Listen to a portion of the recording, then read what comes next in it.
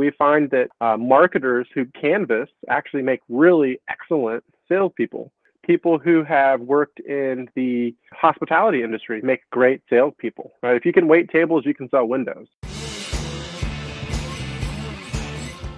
Welcome to Rockstars of Remodeling, a podcast presented by Pro Remodeler Media, where the best and brightest stars in home improvement share actionable insights with like-minded industry standouts like you. I'm your host, Drew Bartow. I spent 13 years as a director of marketing for a replacement window and door company in Pittsburgh, where I learned a lot from some of the great minds in the home improvement industry. I aim to bring many of those voices to you on this show to help you gain more leads, close more sales, and boost your bottom line. Let's rock. Hi, everyone. Joining me on today's show is Philip Gehrig. Philip is the CEO of The Home Doctor. The Home Doctor specializes in replacement windows and roofs, serving customers in 3 states and Washington, D.C. I invited Philip onto the show today to share his story of perseverance and to reveal some out-of-the-box ideas he's using to hire and retain employees. Philip, I appreciate you joining me today. Thanks for having me on, Drew. All right, let's get right into it. You're a member of Pro Remodelers 40 Under 40 class of 2023. Congratulations. Thank you.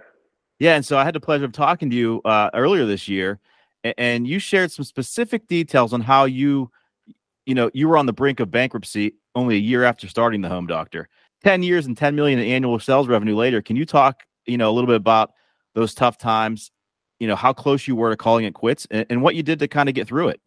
Yeah, absolutely. I was so close to calling it quits. I actually wrote an email to my previous employer, essentially saying that I was ready to shut my business down and come back to work. That email is still in my drafts folder. I never sent that email. Wow. I don't even know what prevented me from hitting the send button, frankly. But I mean, to get into it and give you the details, we had an American Express Platinum card that we were ordering our material on, and we defaulted on it. And the default amount was like $250,000. And I really, at that moment, I had really no way of ordering or fulfilling any of my jobs. So I got very lucky where one of my vendors, my main vendor that I was buying most of my material and installing through, extended me a line of credit. I don't think they knew anything about the situation that I was in at the time when they did that. Yeah. But the blessing in disguise for us there was that we kept pushing through. We set up a payment plan with American Express, and we paid them back $5,000 a month for an extended amount of time. So in the short term, we had to raise our prices. We had to get more aggressive. We had to close better. We had to pay that $5,000 a month off, right? Yeah. And in doing so, it built in an odd way, right? It got us into a position where, again, like I had just mentioned, that we were making that extra revenue, making that extra profitability so that we could pay American Express. And I can't ever forget, there was a month or two left on those payment plans with American Express, and we paid them off, and it was great because, boom, now we were making extra money every month, which we then continued to not put in my pocket, but put back into the company and build the company with, right? It wasn't money we were used to having. There are a lot of contractors in a similar situation. I mean, over the years, contracting is a business that's very hard to be successful in, and way more fail than succeed, right? And so I like that idea that you persevered. You didn't send that email, and you say it's still sitting in your inbox, right? Your draft folder right now, right? And you just kind of keep it as a constant reminder. I don't ever look at it, but I know it's in there, right? I try not to go into that folder actually, but it's in the back of my mind that it's in there, and it's just something I never sent, and I'm just happy I didn't send it. And again, I don't know why I didn't send it. I had given up at that moment. Well, I'm glad you didn't send it. I'm glad you're seeing success now. I mean, you're talking 10 years later, right? So congratulations on your success. One of the big things I see today in the industry is that, despite promising unemployment rates, the numbers that we keep seeing, the home improvement industry still seems to be struggling with labor issues.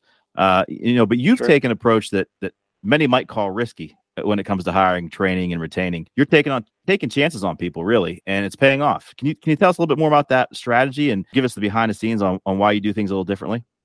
Previously, we would hire as we needed people, right? And I think that that's probably most people's case in the industry. So we've become, in addition to a remodeling company, a recruiting company.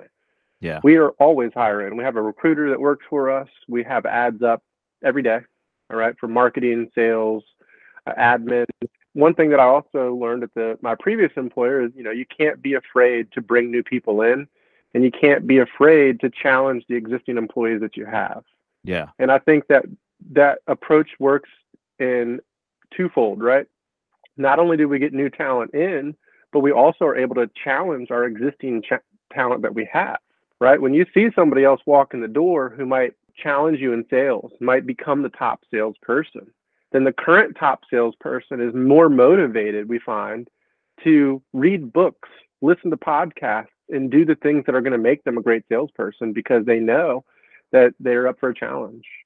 And on the other side of the coin, we might bring in a new salesperson who is our top rep. So it works in two ways for us. But yes, we're a full-time recruiting machine now, and we're on, Craigslist, Indeed, ZipRecruiter, and all these different websites, and we're constantly setting up, interviews. The small downside to that, though, is, occasionally you'll have a employee come to us. And we've had this happen twice, actually, where they said, "Hey, we saw that you're hiring for my position."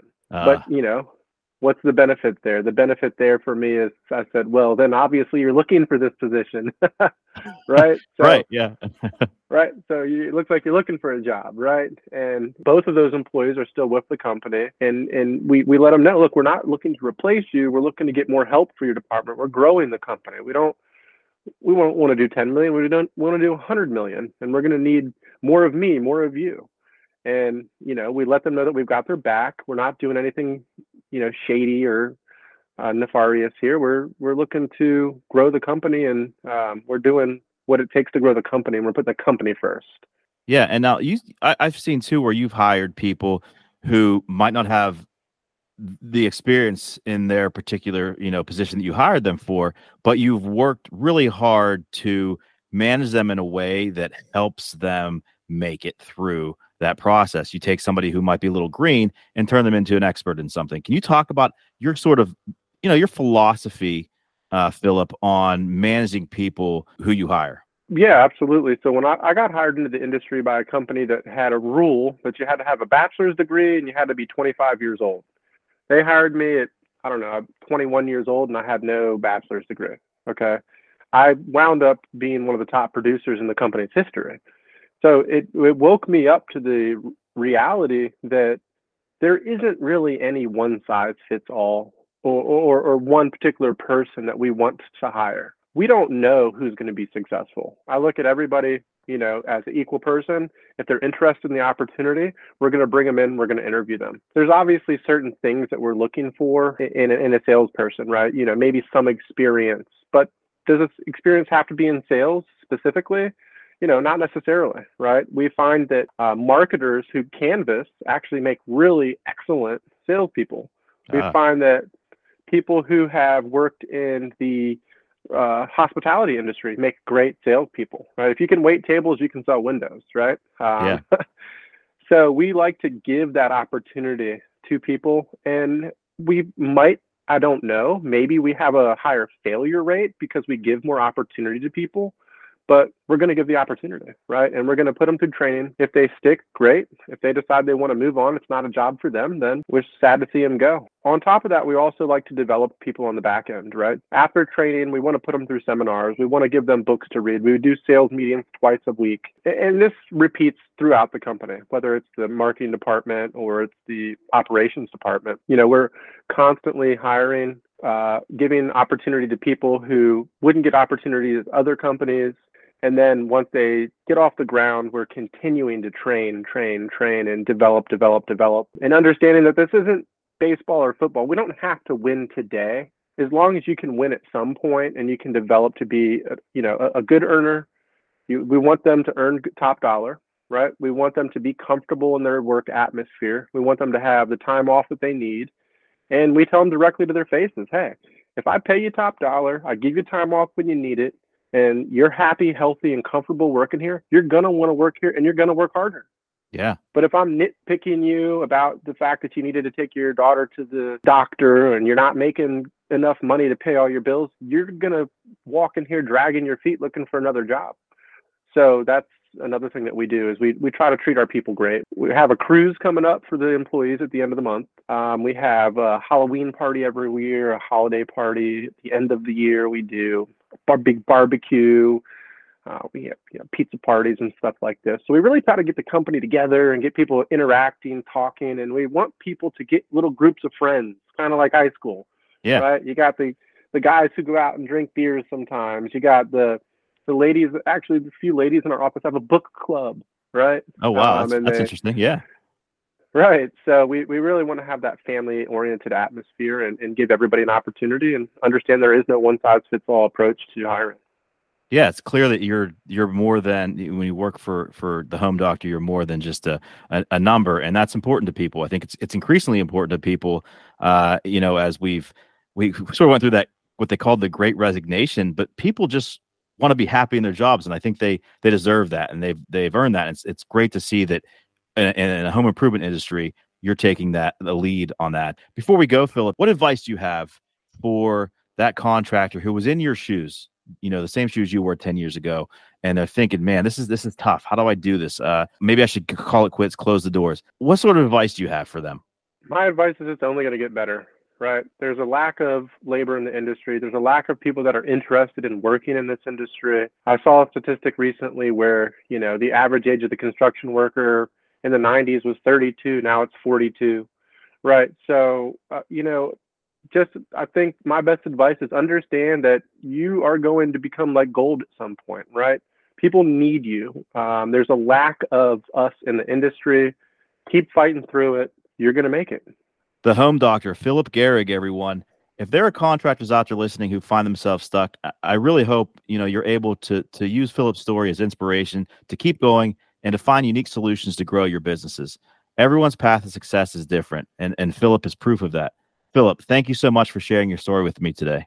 Thank you, Drew. Thanks for having me on. Thank you for listening to Rockstars of Remodeling. As promised, there were some amazing takeaways that you can use to build a better business for yourself, your employees, and your customers. If you've got an idea for a future episode or a guest I should invite on the show, I'd love to hear from you. And don't forget to follow Rockstars of Remodeling on Spotify or SoundCloud and click the like button on this episode. Until next time, rock on.